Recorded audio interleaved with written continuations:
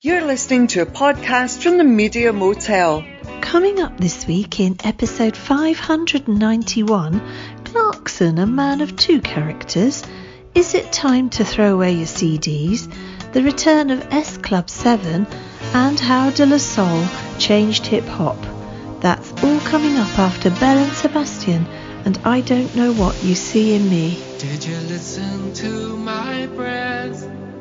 'Cause there's something in the air, and your love is all I need, for your love is true indeed.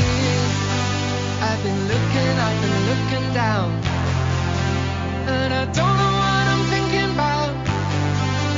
You were standing right in front of me, and it only took a moment to see. I don't know which way to be, I don't know if it's enough.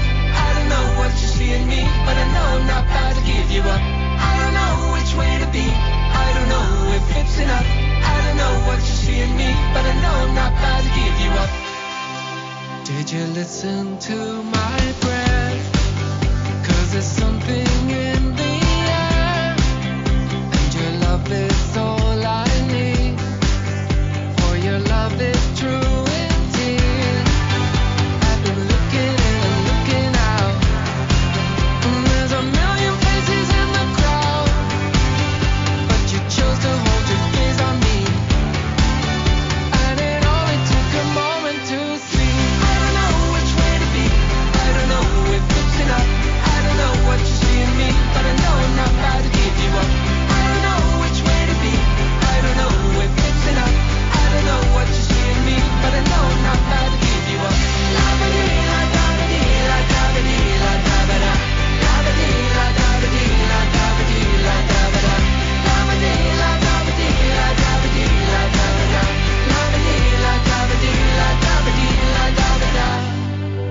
I've been looking up and looking down, and I don't know what I'm thinking about. You were standing right in front of me, and it only took a moment to see. I don't know which way to be, I don't know if it's enough. I don't know what you see in me, but I know I'm not about to give you up.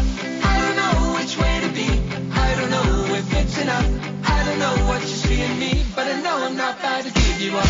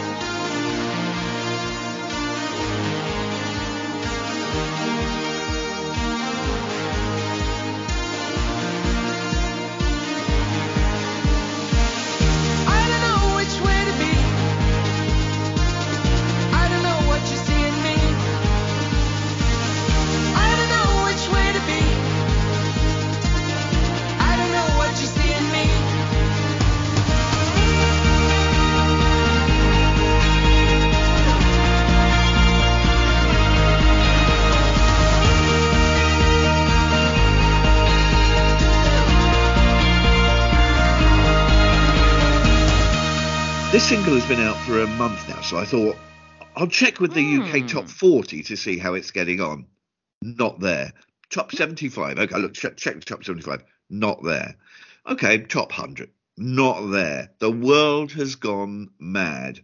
Lead single from their new album, Late Developers, Belle and Sebastian, and I Don't Know What You See in Me. I mean, very much agree with you. Although having said that, I am someone who was meant to have seen Belle and Sebastian on the ticket that I have for them 3 times so far, I think, and they keep postponing because of various ill health of the band members, including now Stuart M is ill again, which is not good news. But yeah, like you say, it's. Although I believe that Late Developers was a surprise album. I think. Yes, because they had one out last year, didn't they? I think. And exactly. It's like a bonus. Exactly. Although part of me always thinks less is more when it comes to that. But then I grew up with my favourite bands releasing albums every 5 to 6 years. So I would say that. But yeah, it's Belle and Sebastian. I mean, I always say Belle and Sebastian throughout their career are 2 different bands. and I like both bands. Belle and Sebastian now are a great band. They are different to it's the Campbell era and the post Campbell era, isn't it? Really, Isabel Campbell era, Belle and Sebastian are a very different band to the Belle and Sebastian we get now, and I can understand why old school Belle and Sebastian fans are turned off by the slick new offering, but I like both. So I will look forward to seeing them when eventually I do see them. As my friend that I'm meant to be going with said at the start of the year, Happy New Year. Maybe we'll see Belle and Sebastian this year as a sort of an aspirational goal. This particular track, they used to say on Jukebox Jury back in the 1960s, is a very catchy tune. But this is everything that you would expect that you would need to have a top 40 single. Yes, so that's exactly. one thing. The other thing is, I thought, okay, it's not in the top 100 even. Is it on the playlists? And it's in at Radio 2. They have Division A, B, and C. It's in C. Yes, lowest... they often get C-listed on. I wonder if it's on 6 or not, because I haven't listened to 6 for a couple of weeks. It's very strange all round. It is odd. Hello and welcome to Parish Counsel episode 591. I'm Terence Stackham. Well, it's the question literally everyone has been asking me this week.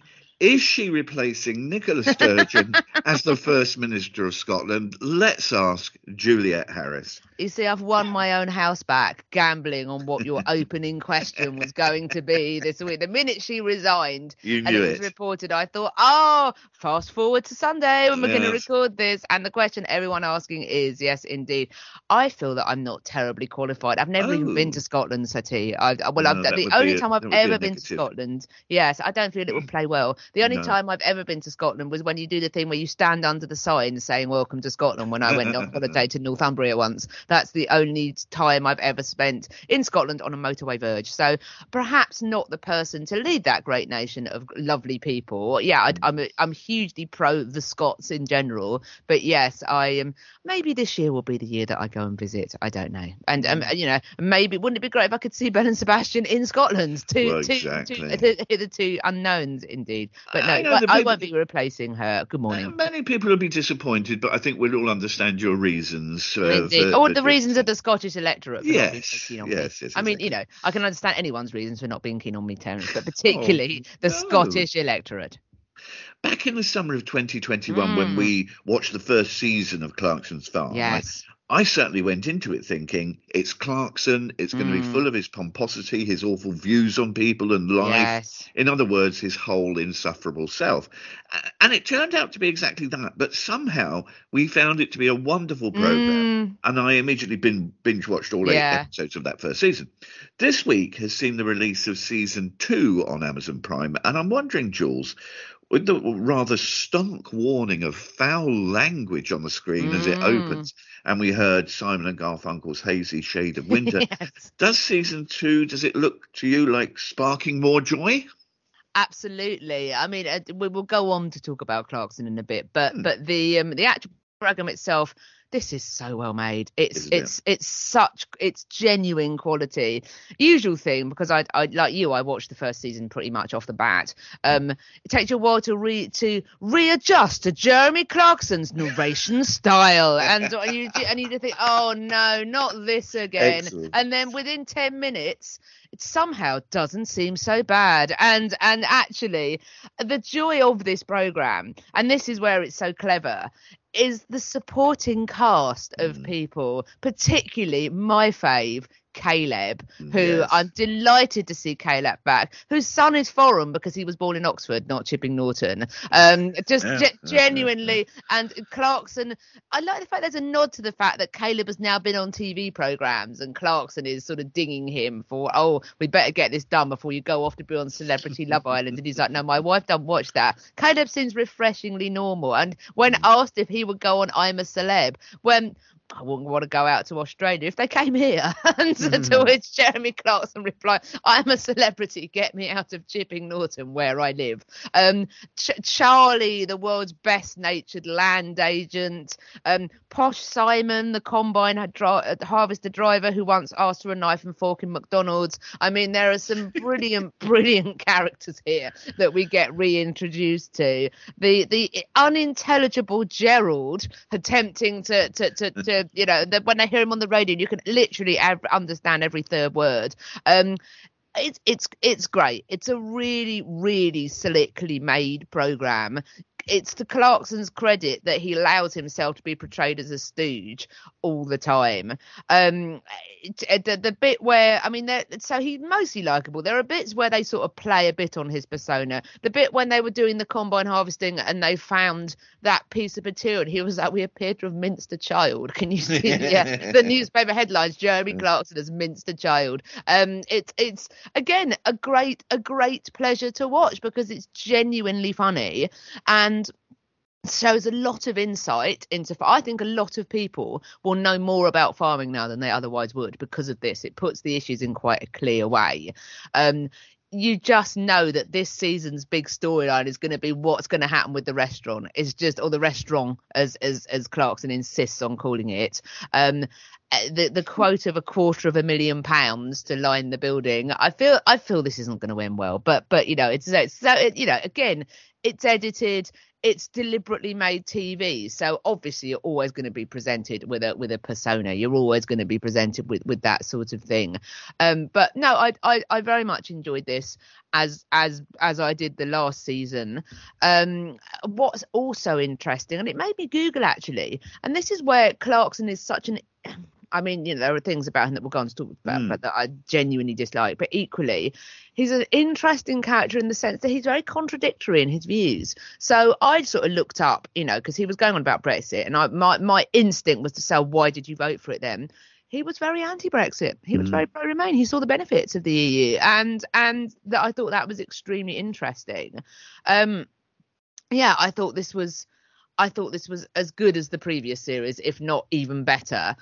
Because it was just such a joy to have it back. And those are not words I thought I would ever say about a programme with Jeremy Clarkson in. Simon, who's too posh for McDonald's, it reminded me that my parents visited McDonald's once in their lives. They're both gone now, but they visited once with one of the grandchildren. Right. And they actually sat in a booth for 20 minutes waiting for the waitress to come and take their order. Bless your parents. It's a bit of another world, isn't it, really? Even Wimpy you get served, don't you? So yeah.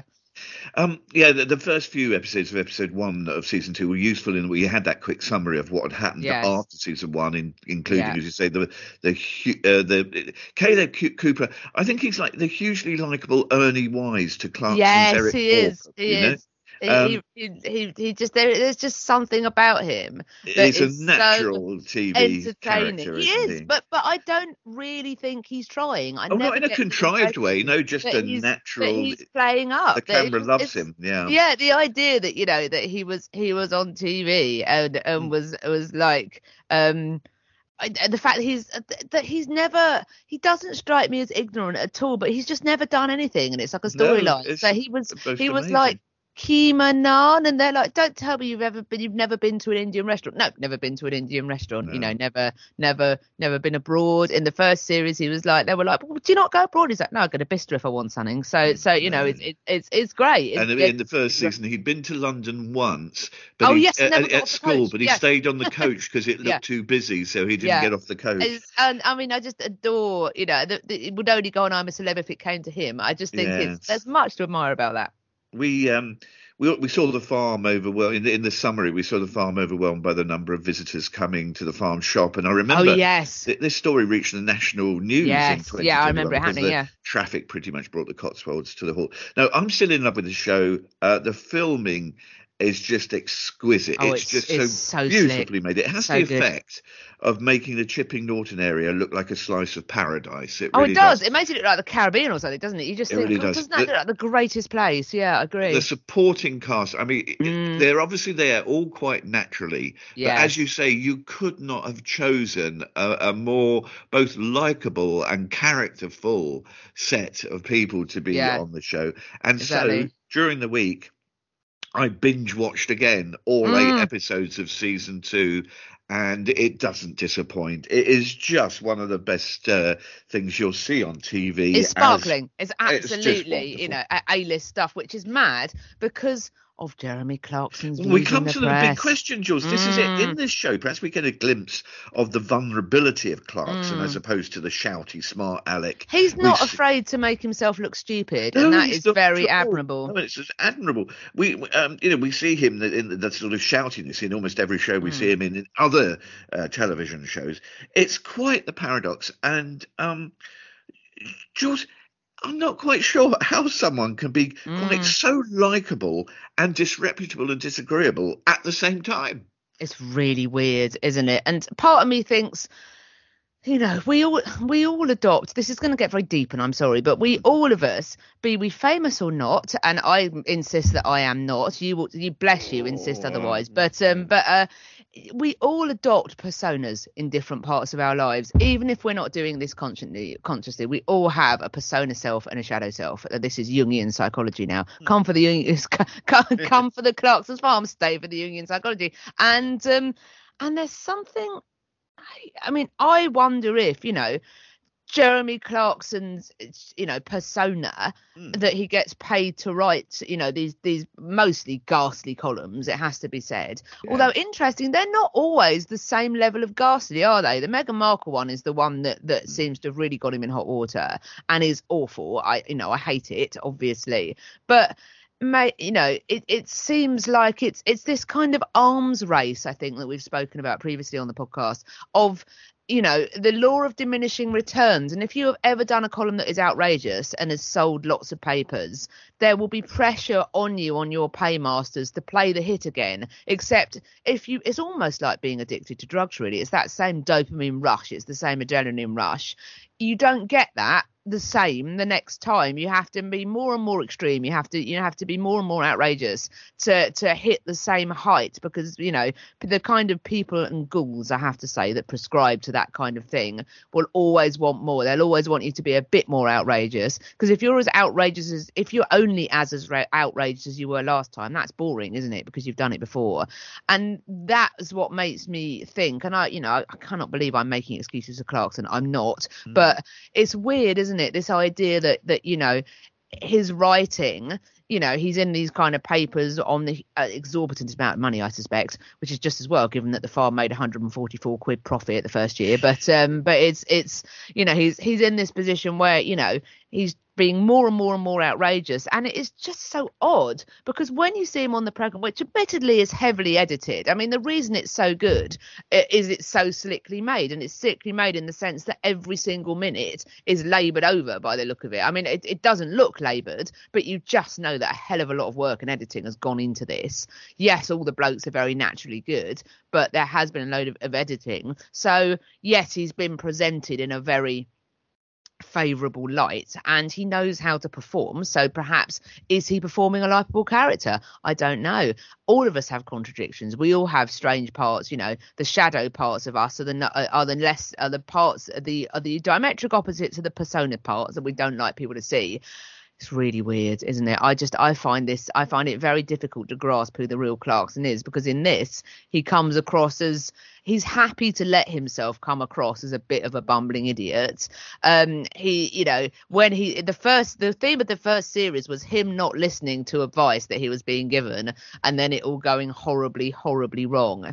So this season, I've only seen the first one. I haven't binged it yet. So I will look forward to seeing whether it gets any better. Do you remember the popping cameo from the NFU woman that was very glamorous in the first season about the tractor? Yes. It's strange, isn't it? And like you, I feel this kind of guilt in sort of watching it because of his newspaper writing persona, and yet it's such a brilliant program, and there are so many great people on it. It's such a quandary. I was talking to someone the other day, and we were talking about the concept of a guilty pleasure, which we both very much reject. Don't believe in guilty pleasures.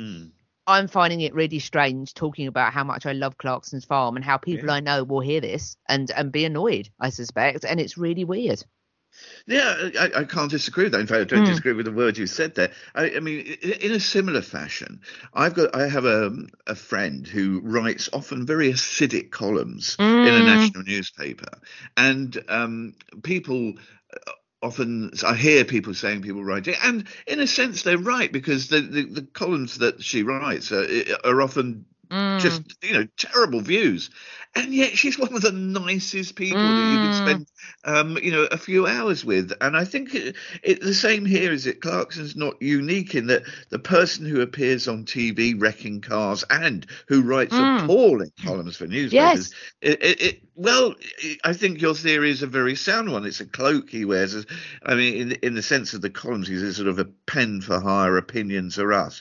But it is hard. I can't make sense of it. It is so hard to reconcile some of the dreadful comments, for sure, against the likable family man, who's so kind to everybody in this program, and who is so human, and we see his failings and his sense of humor. and laughs at himself. And I always like people who laugh at themselves, who has these madcap schemes. I mean, I think you say that what's his name, that Caleb is the early wise. Charlie is also excellent to the land agents. Who sits there as Jeremy Clarkson explains his plan. 80% of restaurants fail, and he's like, well, my plan is to be in the 20%.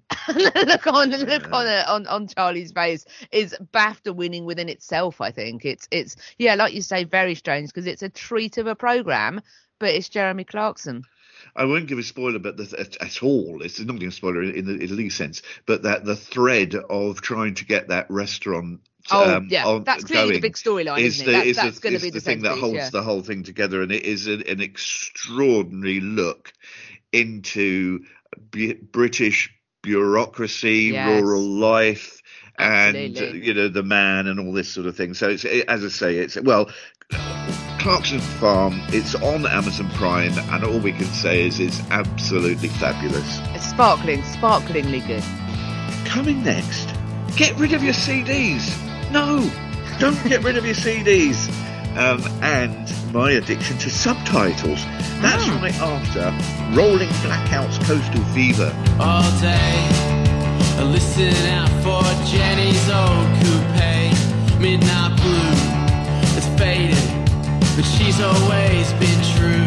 Holiday, I haven't seen you since you had to get away. Window pane, electricity illuminates the rain. Lean your face, hopeless, no embrace. I wanna know where the silence comes from, where space originates. Sink in, you're not talking straight.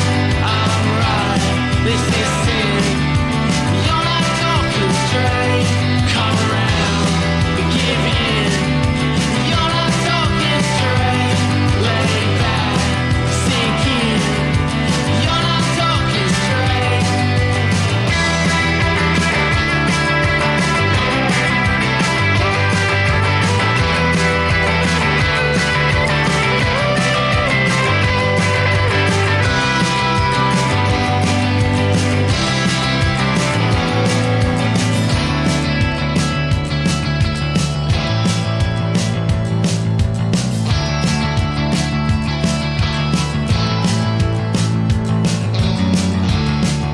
On closer inspection, it's just a reflection, and I still move with feeling inside. And it's the tyranny of questioning. Ring the diving bell. I'm further down, I'm nearly out, I'm deeper down the well. I'm hopeless, no embrace. I wanna know where the silence comes from, where space originates. Sink in, you're not talking straight. I'm right, this is sin. You're not talking straight. Come around, give in. You're not talking straight. Lay back, sink in. You're not talking straight.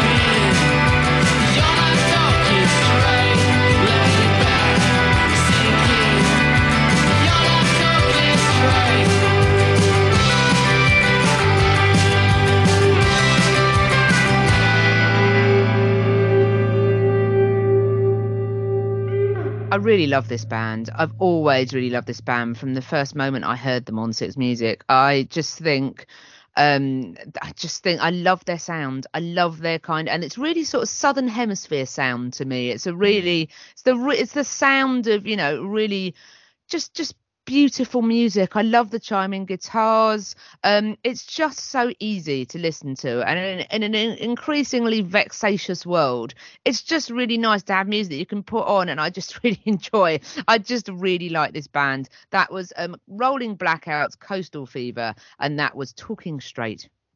I don't know a huge amount about them, but everything I've heard, I've really liked. I think you picked them before, and I really liked that track you played before. And I think, talking about the guitarist, I think you're so right. I think having 3 lead vocalists and 3 lead guitarists is so handy for a band. Oh, and absolutely. It just makes for a great sound. Absolutely. Yeah. Many of my favourite bands have sort of multiple kind of songwriters that you can switch in and out, and are just so good.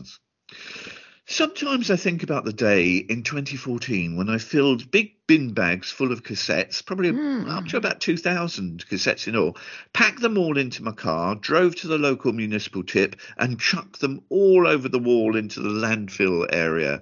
And so far, I haven't regretted doing this, as it had probably been 20 years or so, even then, since I had last played any of them. And of course, I bet like many other people, I had the same album on vinyl and CD as well, suckered into that. But I do sometimes wonder if I'll ever wake up in the middle of the night in a cold sweat thinking, what have I done? What have I done?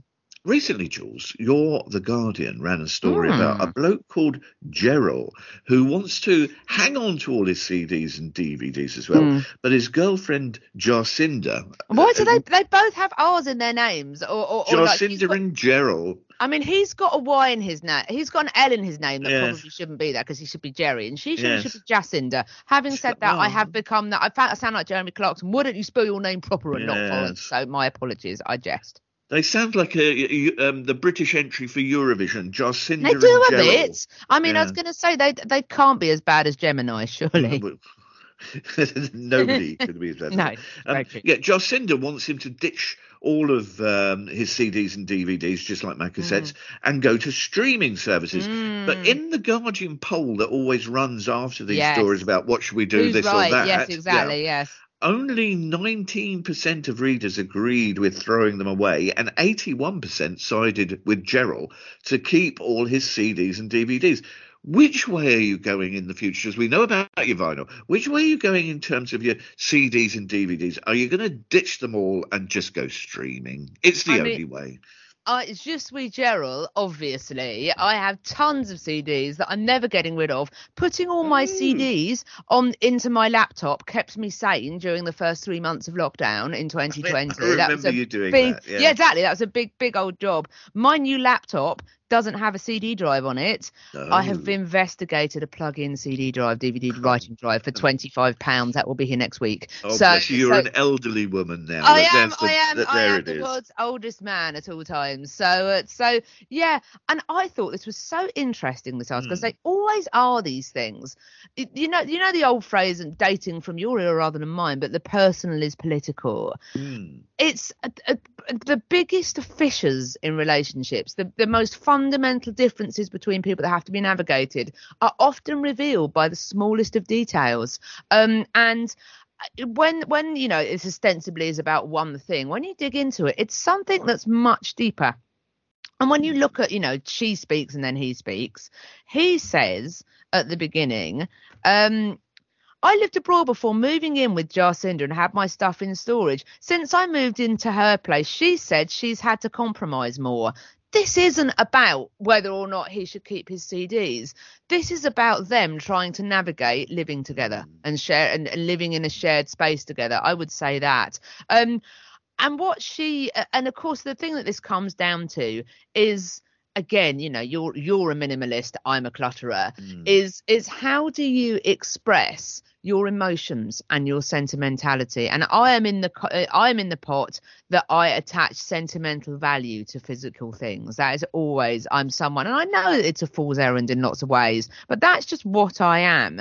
And what's interesting is I'm pro Jerryl in this whole thing, because Jerryl speaks of the sort of sentimentality of it all, and she says he prefers physical copies of things and says it feels special to have a DVD with a bonus feature you can't find online. I was talking to someone recently about the demise of the secret DVD menu and Easter eggs and how much we love them.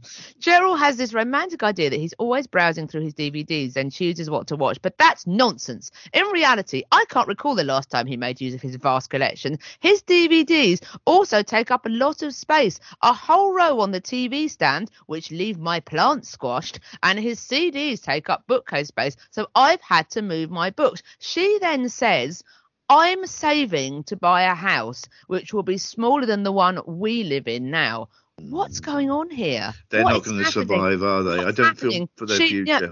She resents him being there. That's what this is about, ultimately, if you dig into it. There's no way I'm moving 200 DVDs and loads of CDs in there, in which case you go and live in your house elsewhere and we'll all pop round to Jerryl's for a takeaway once a week and listen to his brilliant CDs. Jerryl then says, in his bit about DVDs and stuff, he talks about when she goes out, he watches a DVD. He says, when she's out, he will watch something. I think they are living separate lives, Sir T. Yeah. So obviously I wish them all the best with everything. But in terms of keeping things, yes, I get that I probably have too much stuff and that I probably, it does stress me out a bit and I do need to sort of cut occasionally. I absolutely get that. And I get that people have different tastes about what they have to, how they like to live in their space, etc. But if in this instance, if you're with someone, you should be on board with their sort of hoarding or not hoarding personality, their attachment style to stuff. And you need to find a way of navigating that if you want to live together. It's not just, oh, your stuff is squashing my plants. You're both living in that space. You both need to find a way of navigating that. I admit that I have too much stuff and I need to prune it down a bit. But equally, people need to accept the fact that I like having things around. And actually, sometimes, in my view, it makes for a much nicer environment. I had a friend over on Friday evening and it gave me great joy to pop to the kitchen and do something and come back and find that she'd just taken a book or a record off the shelf and was sort of looking at it and asking about it. I think it's a lovely thing to have those things around you. I absolutely understand that some people need to live their lives in a way that everything around them is clean and clear, and I absolutely understand that. But I make no apologies for having a book on a side that will spark joy. I think Jerryl and Jarcinda are living in a Terence Rattigan play. They're sitting at separate tables. They are, I think. One of the most unlikely twists in the broader picture of all of this whole affair is Danny Baker deciding to sell all his records. I don't know if you've heard about this. That's nuts. That's absolutely one of the mad. most outspoken advocates for vinyl, vinyl records and his many rarities. He's selling the lot. He says he's definitely doing it. He's already sold 14,000 records. He says it's like being unchained from a lunatic. But I think he's going to wake up at 3 a.m. shouting, "What have I done?" Yeah, I can understand why stuff occasionally becomes oppressive. But what I don't quite understand is why people are so extreme about it. Sometimes I think, I've got too much stuff. Okay, I'll get rid of 3 individual shelves of books. And I'll find 3 shelves of books that I don't want anymore. Fine. I'm not going to get rid of my whole collection of books because I have too many. Because that then will mean I have none. Let's just. Why do people have to be like, in order to get rid of things, I just need to get rid of everything I own? And it's like, well, can you not just get rid of some of the stuff that you own? He's got all these Beatles rarities and a promo version of Waterloo Sunset, that is mad. And he's just selling them all. It's madness.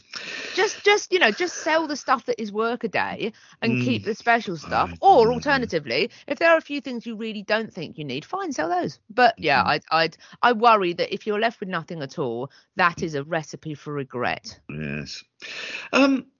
I can be a bit of a nuisance at home. What? I do not believe this for a single second, Sati. I knew that would come as a real surprise to I know, everybody. revelation. I know, but it's especially so when it comes to watching movies on the TV. Firstly, I fall asleep after about 5 minutes, and I have to be woken up, and I sit up startled, and I either have to have the plot explained to me, or we have to rewind, which goes down really well, you can imagine. Yes, exactly. I'm someone that talks during things. And, you see now this. Oh gosh. Yes, exactly. This is why my point too. This is why it's so valid, because the other thing is that I love the subtitles on. Initially, I was told it was irritating, but we've all got used to it now. Yes. I love subtitles.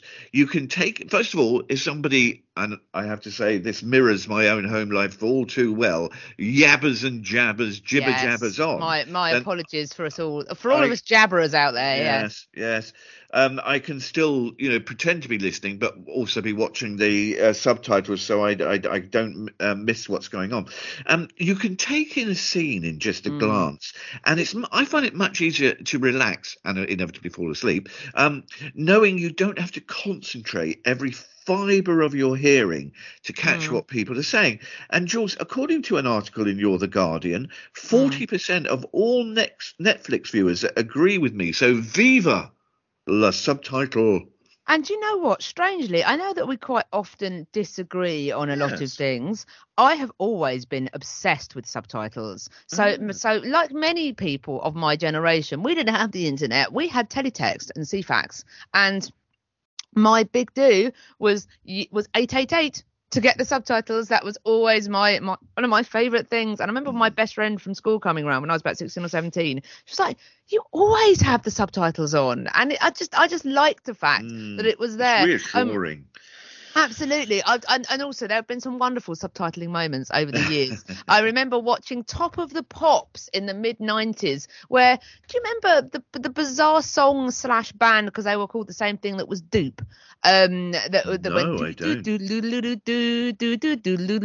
It was a dance record that had no lyrics, that was based around a sort of a Charleston sample. And bless them, the game people at the BBC decided that having subtitled all of Top of the Pops, they did have to try and subtitle Dupe, even though it had no words. And there was one subtitle that flashed on and off throughout the performance of Dupe that said, "Repeating 90s 30s Charleston-esque riff."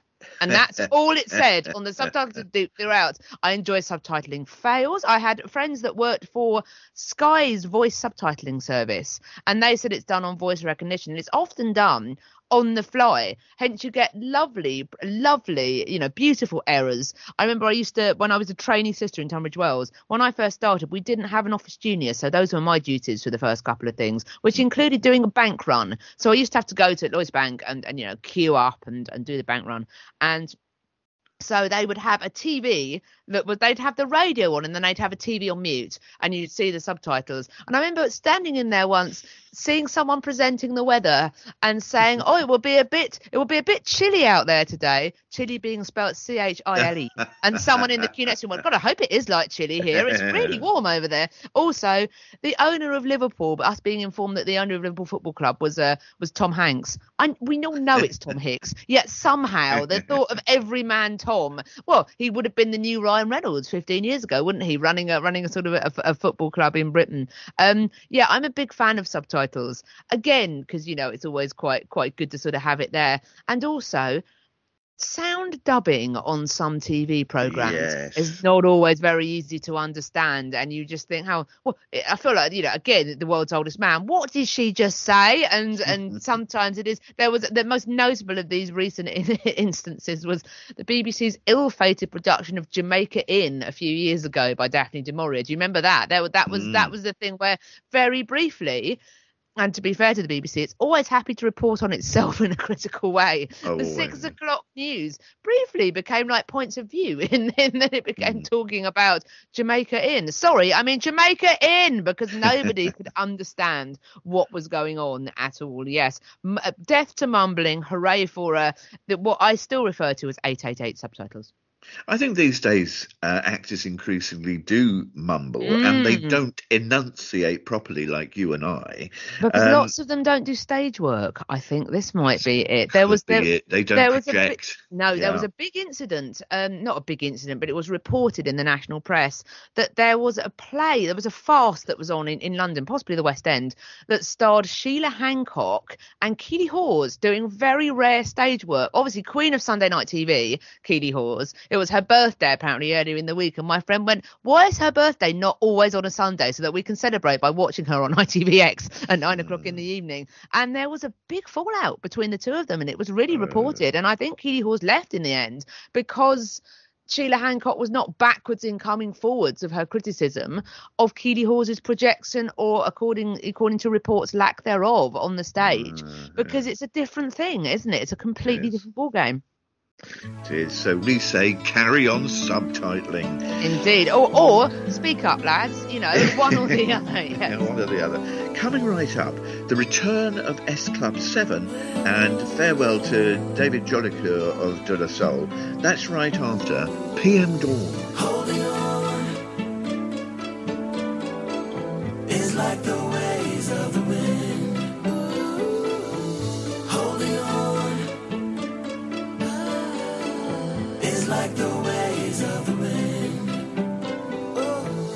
I wore a ring that was taken so hastily, thinking naively that it guaranteed my safety. I'm looking at eyes that have stumbled across a shooting star, saying it's alright, know the kind of man you are. Holding on, oh, is like the ways of the wind. Holding on is like the ways of the wind. How many things I recall I can't take too far. She's good at collecting and counting all the things you are. Forever racing the flame she loved to put me through. I was never a good seahorse, but I can practice rides on you. Another world, another space, another mind and system crying. Once experienced time with you, now all exists to rage inside. Simon says I love you, but not as much as you display. Who says it's alright, but Simon says she's yesterday. Holding on is like the ways of the wind. It's like the ways. It's like holding on an over star. Holding on is like the ways of the wind. It's like the ways of the wind. The constant search for who you are. Oh, life. Underneath love's theme lies a superficial chain. Whatever seduced the barriers, thinks everything should stay the same. I need my mind say hi, I think I love you. I never used to run from love, but calculate what I've been through. Whatever love, whatever vibe, whenever I'm convinced you lie. Oh, ask me for my mind now, ask you why your sides are dying. Introduce the melancholy I felt since last I saw you. You say it's alright, but I'm crushed to lick the sides upon you. Holding on is like the ways of the wind. It's like the ways of the wind. I only hope you'll understand. Holding on is like the ways of the wind. It's like the ways of the wind. Finding you've no place to stand. Send my deepest sympathy to the flowers in December's garden. What's for sale of your emotions? Tell me, trust can't buy me love.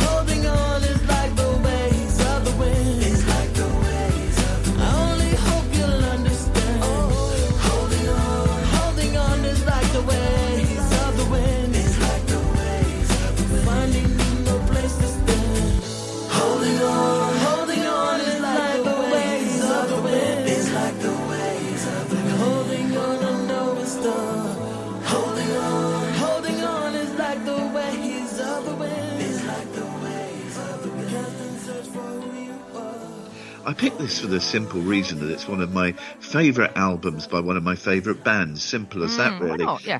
It's one of 6 singles taken from the wonderful The Bliss album from 1993, PM Dawn and The Ways of the Wind. Absolutely, that is a. Why not pick your favourite records, Exactly. T? I picked the Rolling Blackouts Coastal Fever track because I'd heard the album for the first time in ages this week and really liked it. So exactly. why else? Why else would you pick something? I must admit, I don't know a great deal about S Club 7. I'm not dissing them. They had 13 hit singles in a row in the UK, all of them in the top 5. What I most remembered them for was a cringeworthy interview on TV with a very youthful Claudia Winkleman back in 2003. Who's always been a national treasure, it turns out. So wait a minute, and it was a period when they were splitting up, and Claudia asked a relatively innocuous question about money when their PR rushed into the studio. It's the wading into shot that makes it so good. She comes charging in. Here's a 20-second clip that will show you what happened. The bank balances that we do have. Please, I'm not having that. I'm not having you asking that question. I tried to stop this and I've had to walk in here. Can you go? We're going. I'm sorry. No. Just for 5 minutes. Okay, sorry, I wasn't sorry. No, that's cool. What do you think the score is? Maybe we should go. Now, that awkward moment was back in 2003, 20 TV years. gold, absolute TV gold, yeah. Really is. 20 years on, they're back together. But clearly, Jules, I didn't realise their star status because this 2023 tour is all big arenas, including the London O2. Well, that's working on the basis that they sell the tickets for that, of course. I always worry that 90s/early noughties nostalgia is overly estimated. Although everyone now thinks they can do a Take That, of course. I was talking about this with someone the other day, who were shrewd enough to have a long time away or a reasonable period of time away. I think it was about sort of 10 to 15 years. Were then sensible enough to realise that their young fan base had now grown up and had disposable income, and so in some cases had children of their own that had disposable income. So yes, S Club 7, a bit too poppy for my taste in my youth. Although having said that, they had some very good pop songs that were extremely catchy. I could sing You Reach for the Stars. I could sing You Don't Stop Moving. I could sing you several of them. Never Had a Dream Come True. That was their big one, their big Christmas one, I think, or around that time. There seems to be a lot of nostalgia for their pop music. And what's interesting is what some of them, Rachel Stevens, the most successful, you would say, of S Club 7, who had a solo career, who became very briefly cool because Richard X, the sort of the electro, the bloke that did Freak Like Me by the Sugar Babes that came up with that idea, did a few songs with her, including one called Some Girls, which is worth listening to. It was used as the official, they have the official comic relief single, the official sports relief single. It's the official sports relief single, I think. It's a very dark insight into the world of young women becoming famous as models and that sort of thing. I cannot believe they made that a charity single. It's really, I can't explain how weirdly good it is. Some girls always get what they wanna. All I seem to get is the other. Is really, really. There's just something about it that is very strange but very good. S Club 7 they were very much marketed at children, Seti, and I say that. They had their own TV program that used to go out on children's BBC. They were a little bit like the Monkees in that there was a TV program and in which they played fictionalized versions of themselves as a struggling band, and then were smashing it out of the park with these massive singles that were selling shed loads. It was very much young people's pop, though, so I can see why. Genuinely kiddie pop, I would say, but of perhaps a better quality than that suggests. So I'm not surprised. Whenever I've been to, I stopped going to young persons clubs some years ago, but in the brief moments where I still do go, or if I'm at sort of discos at events and things like that, there's a genuine affection for them amongst people of a certain age. I would say people, trying to judge it, about people with a pop sensibility between the ages of sort of 30 to 45, I would say, genuinely like them. I think I wouldn't put them in the same bracket as ABBA in terms of sheer volume of quality, but I suspect that they might weirdly stand the test of time, because the pop is good and they hit certain people of my generation at a time when they were young, and there's a great power in that.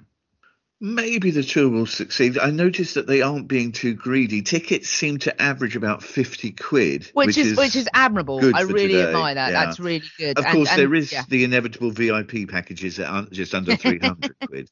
Yeah, but again, when we were talking the other week about Brucey and his surge pricing, £5,000, 300 quid for VIP access. Yes. It's not bad, really. True. And if you love S Club 7, that is a price that's probably worth paying, isn't it? I'm going to ask a really stupid question. Were there 7 of them? Is that why they're called S Club 7? Yes, although, and interestingly, so this is the sort of the conveyor belt of pop. You may be familiar with the Saturdays, the female girl band that sort of followed from Girls Aloud, who bizarrely, I saw one of their first gigs supporting Girls Aloud when I went to see them at Battle Abbey some years ago.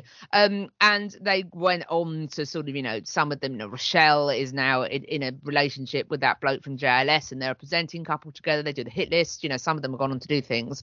So S Club 7 was so successful that Simon Fuller, who really is one of the most ruthless salesmen in pop, decided that this is how, showbiz moves on, so T, no one's young for very long. They decided they would release a children's version of S Club 7, who were initially called, we had actual children in them, that were initially called S Club 8. And then, because it was decided it was too confusing, were rebranded to S Club Juniors. Rochelle and Frankie started off in S Club Juniors before they then graduated to the Saturdays. So I didn't know that. Yes, so it's a whole cottage industry, Seti. Wow, it's amazing. It's like sort of promotion and relegation. Stay in S Club Juniors for a while, and you get moved up. The S Club Development Squad, as they should have been referred to. Sad that David Jollicoeur, known of course as Trugoy the Dove, died this week, only 54. For people that don't really follow De La Soul, Trugoy is yogurt backwards. I really feel that De La Soul brought a new and very welcome dimension to hip hop. There was nothing wrong with NWA and Ice-T and whatever, but their music was very intense and hardcore. Yes. With 3 Feet High and Rising, De La Soul, they brought sunshine, psychedelia and daisies to go in another direction from the gangster guys. It was a genuine blast of fresh air, Jules. Absolutely, I agree. Just what a wonderful band. What a wonderful group. What a great sort of, like you say, just goes to show that not all hip hop has to be aggressive, not all of that kind of music. The daisy age of hip hop was the golden age of it for me. And don't get me wrong, I really like stuff like Public Enemy. I really enjoyed, Chuck D's Righteous Anger. The points that it makes is great. But also, I love the flip. I love the sunshine of De La Soul. I just think that there's got such a great vibe about them. And I play their songs DJing sometimes, and they're always welcomed like old friends. And we'll go on to one particular song at the end. There's just they always bring sunshine to any situation for me. They're just one of those bands who knew who they were and were happy to be who they were. And in a world of shouty NWAs, like you say, why not be a De La Soul? Why not have the confidence to bring a little bit of sunshine? And they did have social commentary. It's clever in that the music is as sunny as can be, and they're doing some interesting things. Yes, big fan of De La Soul. R.I.P. David. That is a sad loss. I love that they sampled Everything and Anyone, from Billy Joel to Hall & Oates, and it pushed them into variants of sort of jazz rap, soul rap, whatever you want to call it. It was great. I was looking at some of the contemporary reviews of 3 Feet High and Rising from 1989. The Sgt. Pepper of hip hop, said Village Voice, and the NME said one of the greatest albums ever made. So you can't say much more than that. So farewell, Trugoy the Dove. Absolutely. Thanks so much for listening this week. Good to have you along as always. I echo the sentiments of my marvellous colleague. Now, no doubt, if she played live, she too would fill arenas in the manner of S Club 7. But for the moment, we have to be content with Jules on the radio. Well, that's too kind. Thank you very much. Yes, 7 to 9 p.m. Smooth sailing. That's on Sunday evenings. And then we've got Thursday evenings and repeated during the week, 8 to 9 p.m. Lost for Words, instrumentals, etc. This is all on noiseboxradio.com. And if you want to catch up on shows, you can go to mixcloud.com and search for Noisebox Radio. And finally, back to De La Soul, Jules. had to be this. Really, it was absolutely nailed on. I genuinely love this song. I love the song it samples, which is Peg by Steely Dan. And I discovered both of these songs during the first lockdown in 2020, because the BBC were repeating Top of the Pops, and they got to this on this era of Top of the Pops. And I just, it sums up that both the original and this song sum up the kind of slightly surreal element of the early lockdown, where the weather was just stunningly gorgeous and there was just this unreal feeling as to what was happening. And I clung to this song like a life raft. I thought it was so lovely, and just so, I love the carefreeness of it, and just the respectfulness towards women. Even it manages to be respectful as well as being a song about love. And I just really love this. And in a lovely coda, a couple of years later, when I was with a friend of mine and we were on one of our first post all of the lockdown binges, I found this for £4 when we were on 7-inch and we were out somewhere. And as he put it, I knew you were going to buy that as soon as you saw it. And so true. So this is marvellous. This is De La Soul from 3 Feet High and Rising, and I Know. Greetings, girl, and welcome to my world of phrasing right up to bat. It's the daisy age and you're about to walk top stage, so wipe your lottos on the mat. Hip-hop love this is, and don't mind when I quiz your involvements before the sun. But clear your court, cause this a one-man sport, and who's better for this than plug one? Don't have to worry about me squashing other deals, cause they've already been squished. Freeze the frame of our moves the same, wish we can continue right behind the bush. You'll stay with me, I know this, but not because of all my earthly treasures, or regardless to the fact that I'm past the noose, but because I love you better.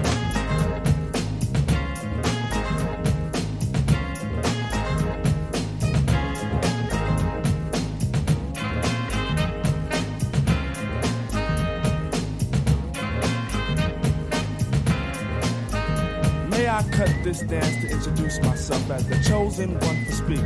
Let me lay my hand across yours and aim a kiss upon your cheek. The name's Plug 2, and from the soul I bring you the daisy of your choice. May it be filled with a pleasure principle in circumference to my voice. About those other Jennies I reckoned with, lost them all like a homework excuse. This time the magic number is 2, cause it takes 2, not 3 to seduce. My destiny of love is brought to an apex. Sex is a mere molecule in this world of lust that I have for you. It's true. I know I love you better.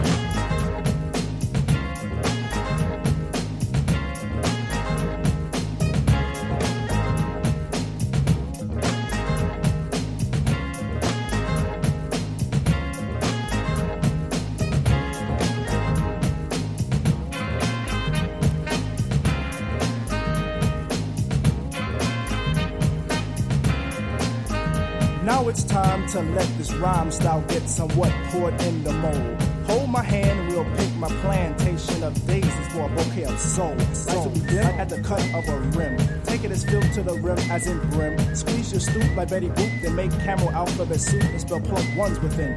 Forward march is the say when transistors will play. Coming to bed is the move. Dolby sound will be then top crown when I put the needle into your groove. I got a good thing, and in full swing. I show this in gifts, words or letters, but even without those 3, I know you'd be close to me, cause I know I love you better.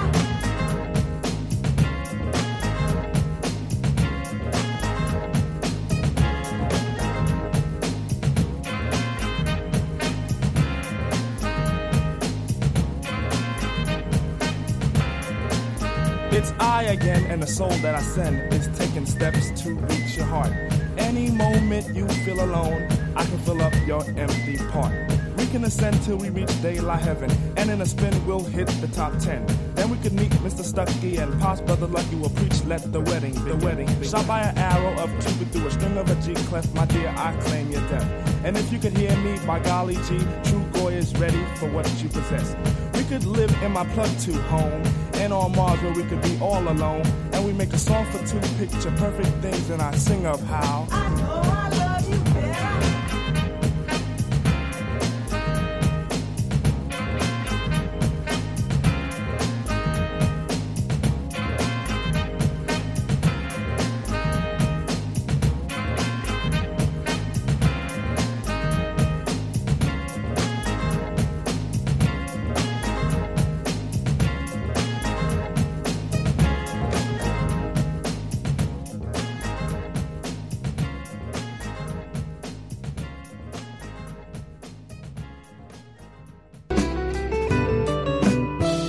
You've been listening to a Parish Counsel production.